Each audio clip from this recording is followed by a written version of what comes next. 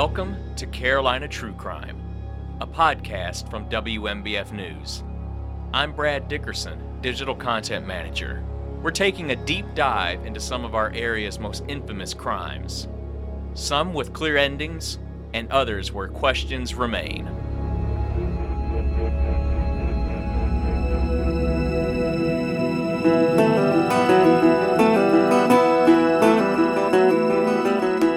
Thank you for joining us on this edition of Carolina True Crime. I'm Brad Dickerson, Digital Content Manager. I'm here with anchor Eric Weisfeld.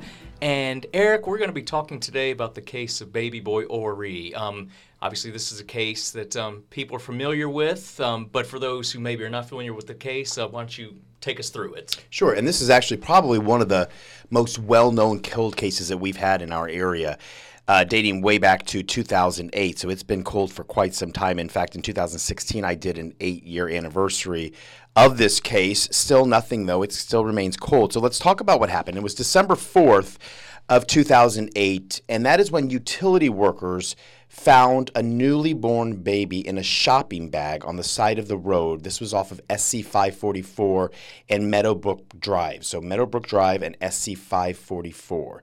And when they discovered this, after they went to investigators, they believed that this baby was less than 2 days old. So very, very disturbing, because, and what makes it even more disturbing is not the fact that it was a dead baby on the side of the road, only 2 days old, but that there was nothing wrong with the baby. It wasn't like there was some type of trauma that it suffered. So they named the baby Baby Boy Ori just for an identification purpose, but his parents have never been found, and he was never given the chance of life. Investigators say that really, again, 2 days after his life began is probably when he met his untimely death. 5.7 pounds is how much baby Ori weighed, full gestation. So that baby had been birthed. It was not early. There was no prematurity there. Also, no injury, as I said, to the child. No cuts, no bruises.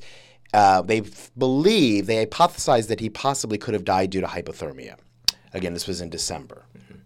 And we, at this point, we still don't know who this child's mother and father are. Is that correct? That is correct. And, the thought is that what most likely could have happened, and Robert Edge, the coroner, had told me that the mother or father possibly did not know what to do, did not know how to, or were not able to handle a child, and the only thing they could come up with was to hide it.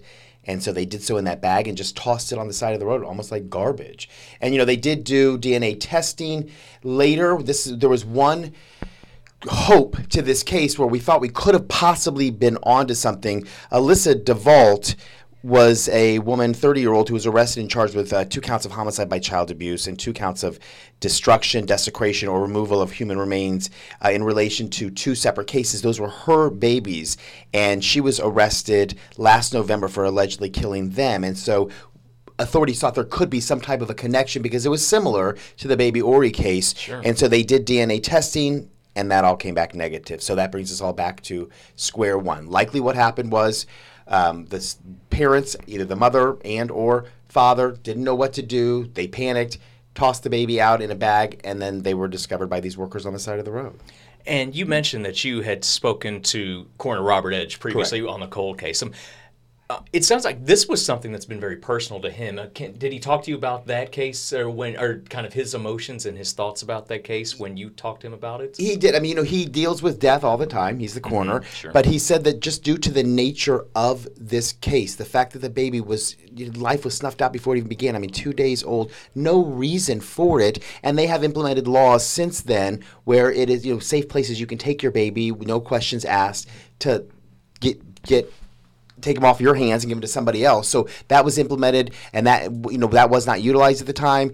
And I think it was so personal to him because it's been going on for so long. We're talking about 11 years now, and this is just the nature of the case really struck a chord, and it was very emotional when I interviewed him.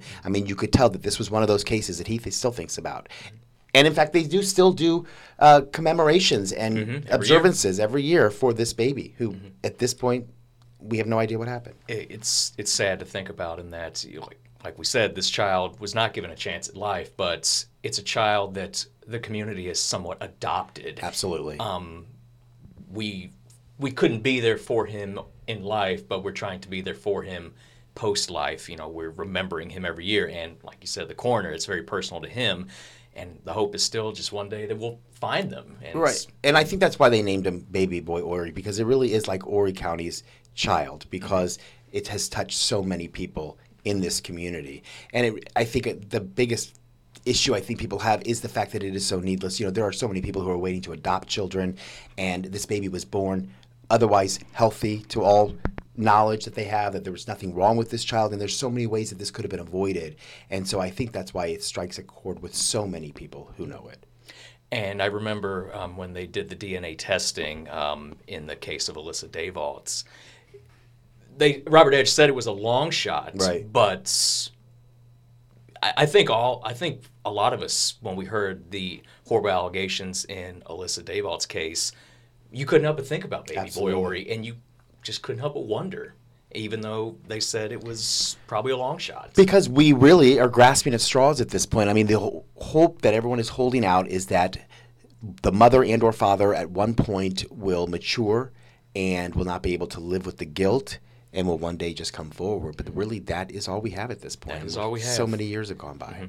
Mm-hmm. But obviously, this is a case that is still very open. They still want to know who Baby Boy Horry's parents are. And to anyone listening, if you know anything, please call authorities. Get your information out there so they can finally put this case to rest. Eric, thank you very much. Thank you. Let's hope that someone out there knows something. Exactly. And thank you all for listening. This has been another edition of Carolina True Crime. I'm Brad Dickerson. We'll see you next time.